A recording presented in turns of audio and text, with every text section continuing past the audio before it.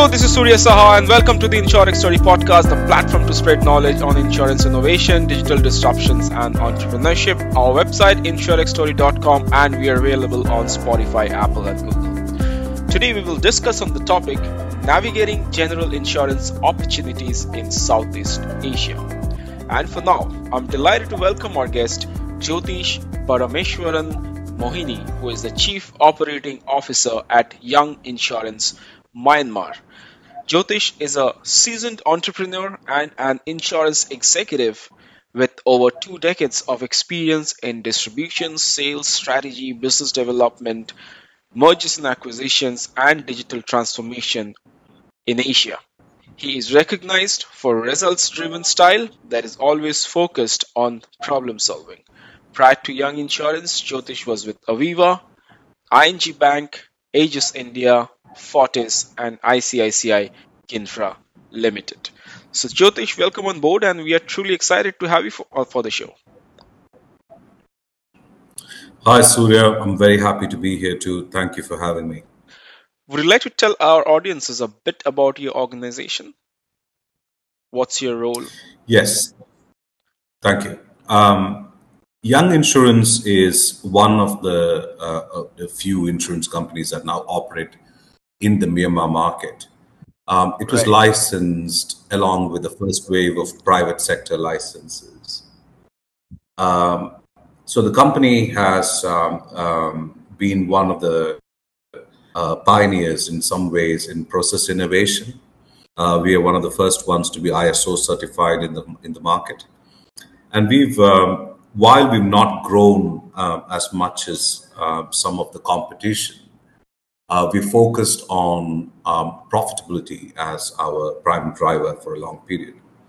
So now I've been brought in recently with the intent of expanding our business substantially, as also with our foray into what we call the new age, where we're thinking about how to transform the business multifold into a digital space. And that's what we are out to do, Right. through which we aim to offer an exceptional customer experience to not just our end customers but also to our partners. So that's the logic of why I've been brought in, and my remit is precisely that.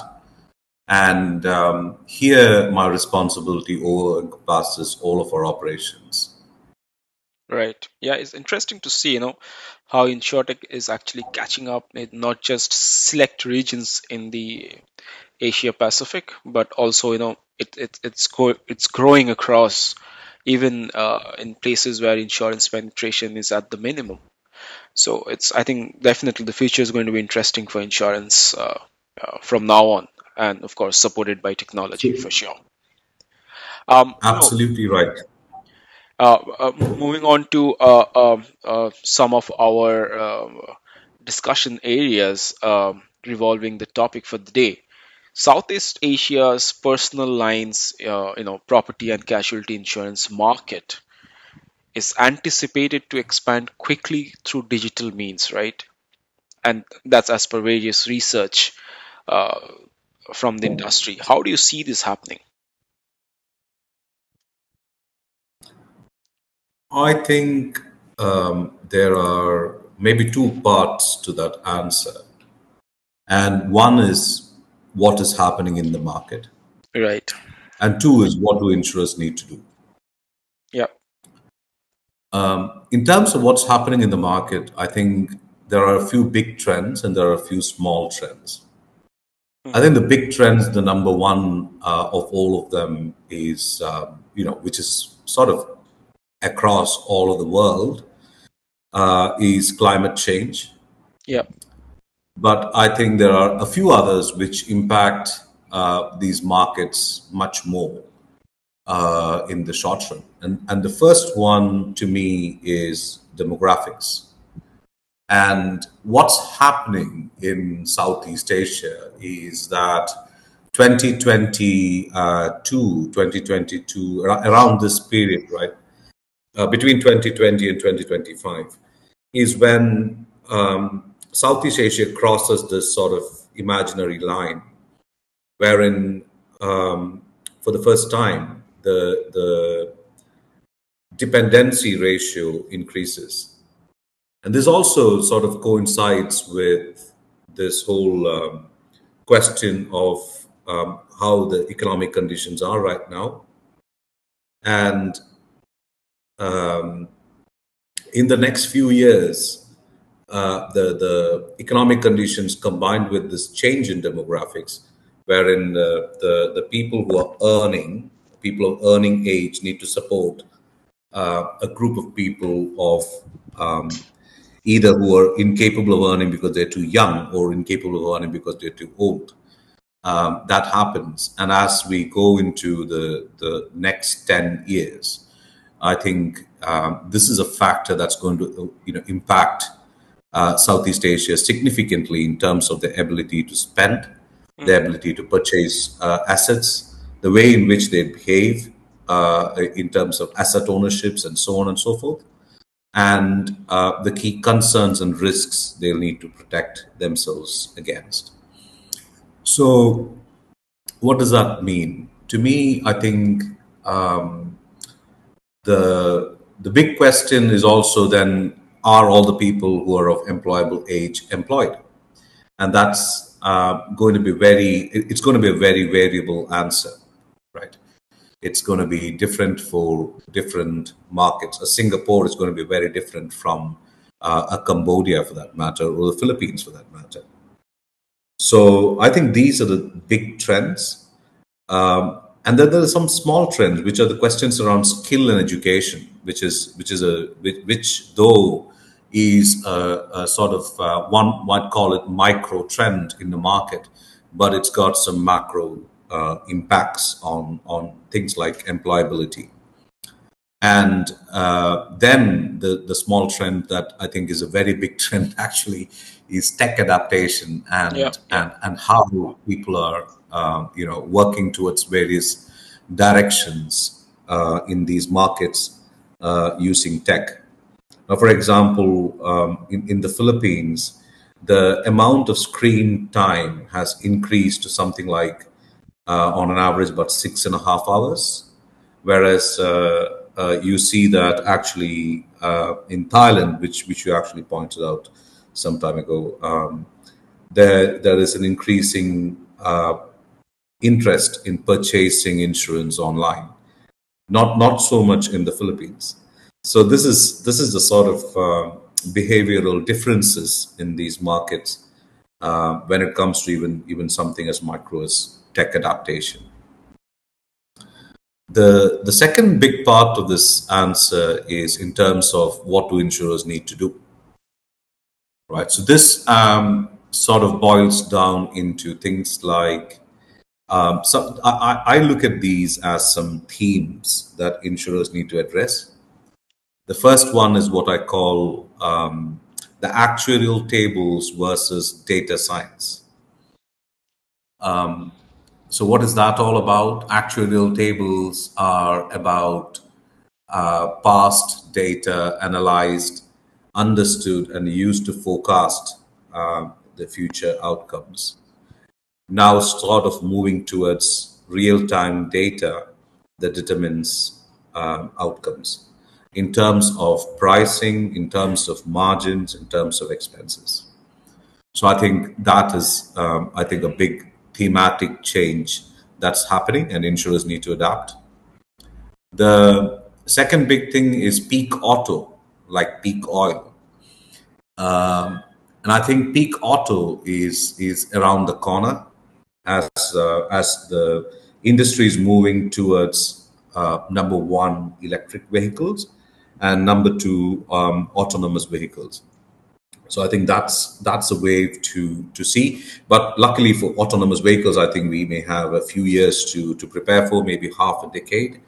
Electric vehicles are here, and there's a difference in how you look at the asset itself from an auto perspective.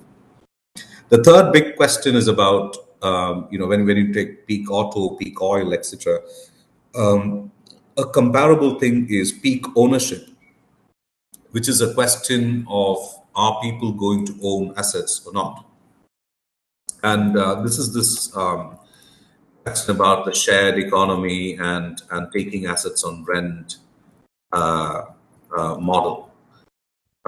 This is, so from the Second World War onwards, there's been an interest in the world about acquiring retail assets at the household level. And I think that interest may wane as we move towards the future in the next few years. And that's where I call it, peak ownership. And then the question is about the climate change, which is predicting and covering climate change issues, fractional, so then that then moves towards this question of how do you actually understand this, and what is the impact of this at the retail P&C level, which is going to be an interesting question. And lastly, the question I just talked about earlier, when you talk about the peak ownership question, how do we understand the difference in the insured, which is, when assets are going to be fractional and shared, especially with the near-term tightening of Southeast Asian belts, as I call it, there's going to be this question around how will an insurer look at the insured itself, who is the insured, and how much of the policy, the asset, is owned by an insured. So these are the sort of big questions that I think insurers need to address themselves in the next few years. Right. Yeah. You mentioned a very important point here, especially, it holds true for the insurance industry that demographics actually makes a lot of, difference the way you look at it. So actually, it primarily tells us, where we are now, where we have been, and where we are headed. And I think it's so much true for the Asian region. And countries like Thailand, India, Indonesia has the largest proportion of consumers, right, who are willing to buy insurance online.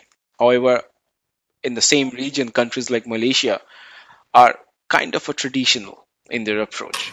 So what's your observation for other emerging economies in the Southeast Asian region? Thanks, Surya. Very interesting question. You're right. And countries such as India, Thailand, Indonesia are the ones who are most interested in surveys to buy insurance online. What you'll be interested to know is actually that there is a slight difference between what they say in surveys and what they actually do. Right. I don't know if you know this. So in India, the surveys and the actual preference is not completely different. Yeah. But if you look at Thailand versus Malaysia, right? Thailand has I would say about 44% of the customers interested in purchasing insurance online, whereas Malaysia is at about 40%. Right, so it's in terms of actual purchase relative to answering questions, but this depends on what they buy. Now, in most of these markets, travel insurance is purchased online, right? So something like 60% almost of travel insurance is being purchased this way. Or 60% of customers have purchased travel insurance in the past. So, sorry, I think this is a slightly different thing. Yeah. Whereas if you look at home insurance, it's something like 33%. Right? So it's very different. Travel obviously is the highest purchased. Some sort of online health is also purchased a lot. But if you start looking at motor, it falls a little, and then as you go towards health, personal accident, health, home, etc., the number falls much more heavily. And actually, the number of where we're talking about agents being a more important channel is becoming more and more relevant. So that's on one side, but this is not a mutually exclusive thing. And that's the more interesting part in my view, because while agents are the drivers in some cases of the actual purchase itself, a lot of work happens online in terms of comparisons, in terms of looking at features which they're interested in, and so on and so forth. So actually, what's emerged in most of these markets, even in Malaysia, to a lesser extent, I'm only mentioning Malaysia because you mentioned it. Malaysia to a lesser extent, but in other markets, is that the impact of people, influencers in this space is increasing. So that's one big trend I see. Right. In terms of growth, the big markets I'd watch out for Indonesia. So, India is obviously the big elephant in the room with the most growth in reality. Yeah. So I'm not touching India.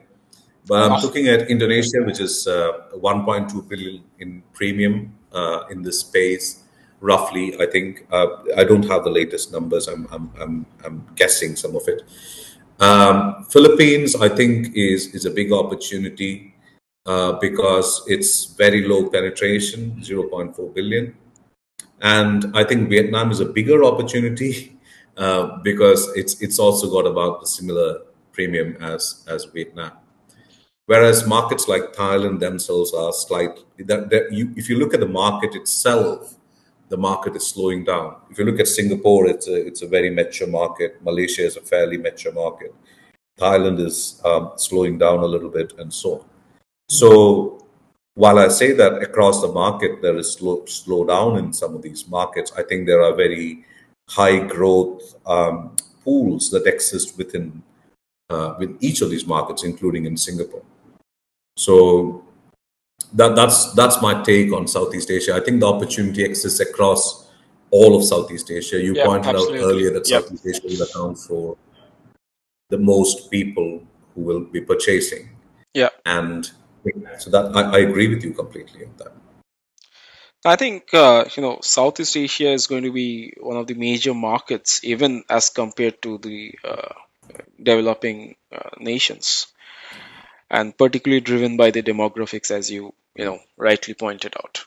So having discussed on all these key elements of particularly for the PNC insurance market, what are the key drivers changing the personal line insurance landscape in Southeast Asian region? Anything from your experience that you're looking at, and do you really see this to be promising for the coming years? Yeah, actually, that's. I would like to actually continue on the basis of what I really started this discussion about, and I think the single biggest impact I see in the immediate term, the driver I see, apart from tech adaptation. So we'll come to tech adaptation in a second, which is slightly different across different markets. Is the demographics. Yeah. What has happened in Southeast Asia is that as we come to the year 2020, Southeast Asia sort of peaked with its working age population. And from about 1970s, 1980s, the growth rate of the population has been falling sort of across the board. This is not true for all countries. So this is where I say that a market like Indonesia, a market like Vietnam, and a market like Philippines is slightly different compared to other markets in Southeast Asia when we talk about this. And we're not even talking about places like Cambodia, Myanmar, etc. But in the wider Southeast Asian market, the young the number of children is falling, but the peak of our working age population was 2020. Thereafter, it starts falling. At the same stage, the older populations, it's about 65 people, is increasing at a steady rate from here on. So until that crosses the falling child birth rate somewhere in 2050, 2055 maybe, what will happen is the working age group has to take the double whammy of having children and old people, and have to support them. And the family values of Asia is such that a lot of people will take on the burden happily. Now, what happens with that, in my view, is that they will start thinking differently about. There'll be a significant stress in terms of incomes and expenditures. But on top of that, they'll start thinking about how to save. They'll start thinking about how to spend. And I think on this how to spend issue is going to be this question around assets, which will then drive PNC sales. So on one side, there's going to be this, I think, an increased need for health insurance, especially among older people, especially managed health care, all of that stuff that comes in with a slightly aging population. And on the other hand, you will see that the asset ownership will start potentially being fractional or shared in some cases. A lot of people may start moving towards smaller payments if they can. And I think insurance companies and products which are focused on pay as you use will become much more welcome than they are today. So that's how I see demographics sort of driving the PNC business in the future. The second big driver, I think, which is part of the demographics question, is migration. And Philippines. Yeah, interesting. And Philippines is the top migration provider in the market. There are different countries which are up there. So a lot of them have a lot of this migrational labor forces that go out.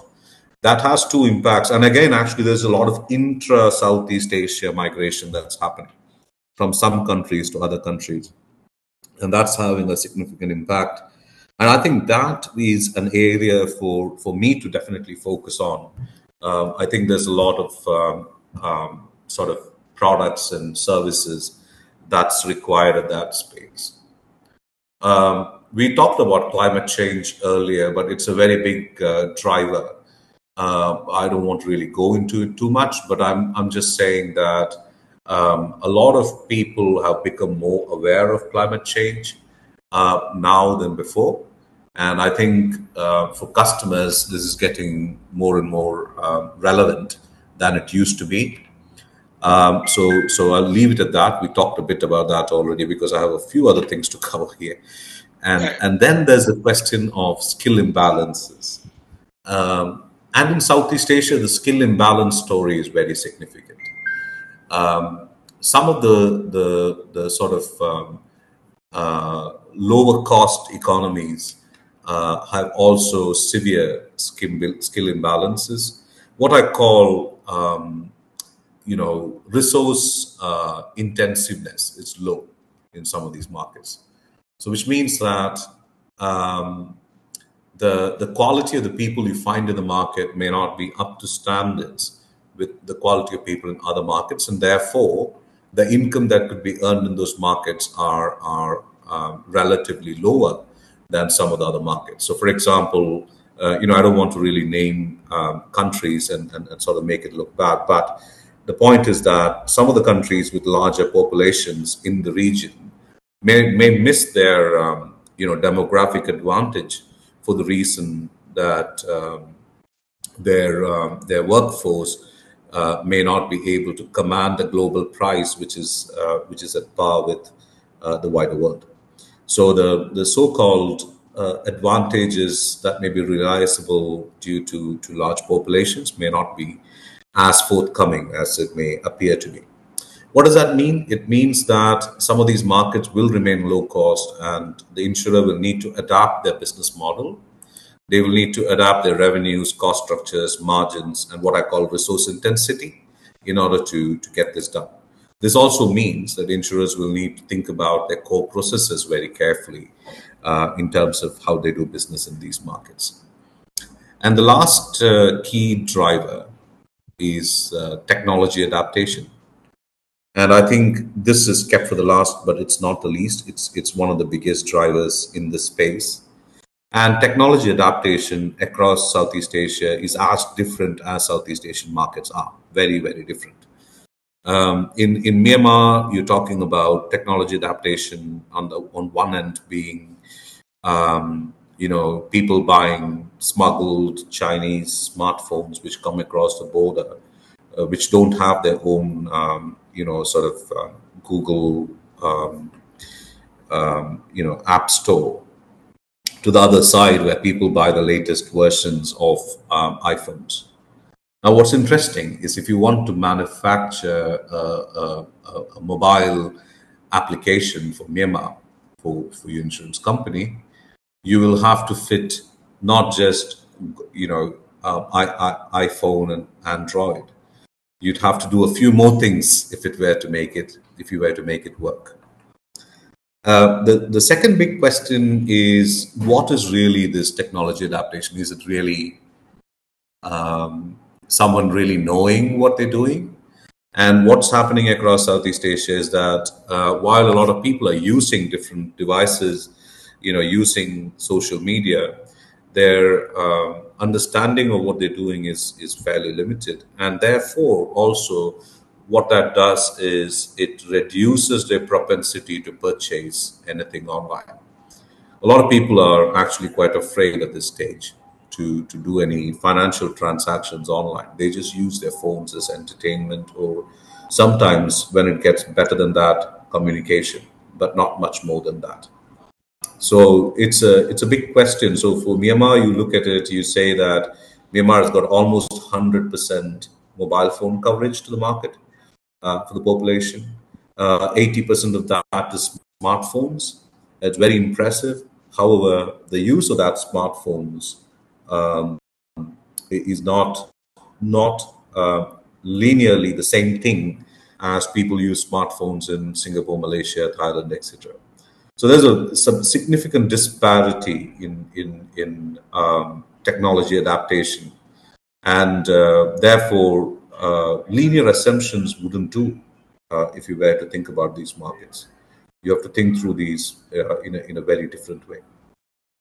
Yeah, absolutely. I think the Generation Z has a lot of role to play in this Asian region, in short, tech development, or rather, how the from the customer acquisition point, how it's going to be absorbed in the market, right? It's significantly, places like, again, India, Singapore, Thailand. This is going to be very interesting in the coming days. Absolutely groundbreaking innovations happening, and I really thank you for this fantastic discussion and for sharing your thoughts today. It was a true delight to have you as our guest. And lastly, to wrap this up, thank you for listening, and see you at our next episode. Take care and stay safe. Goodbye for now.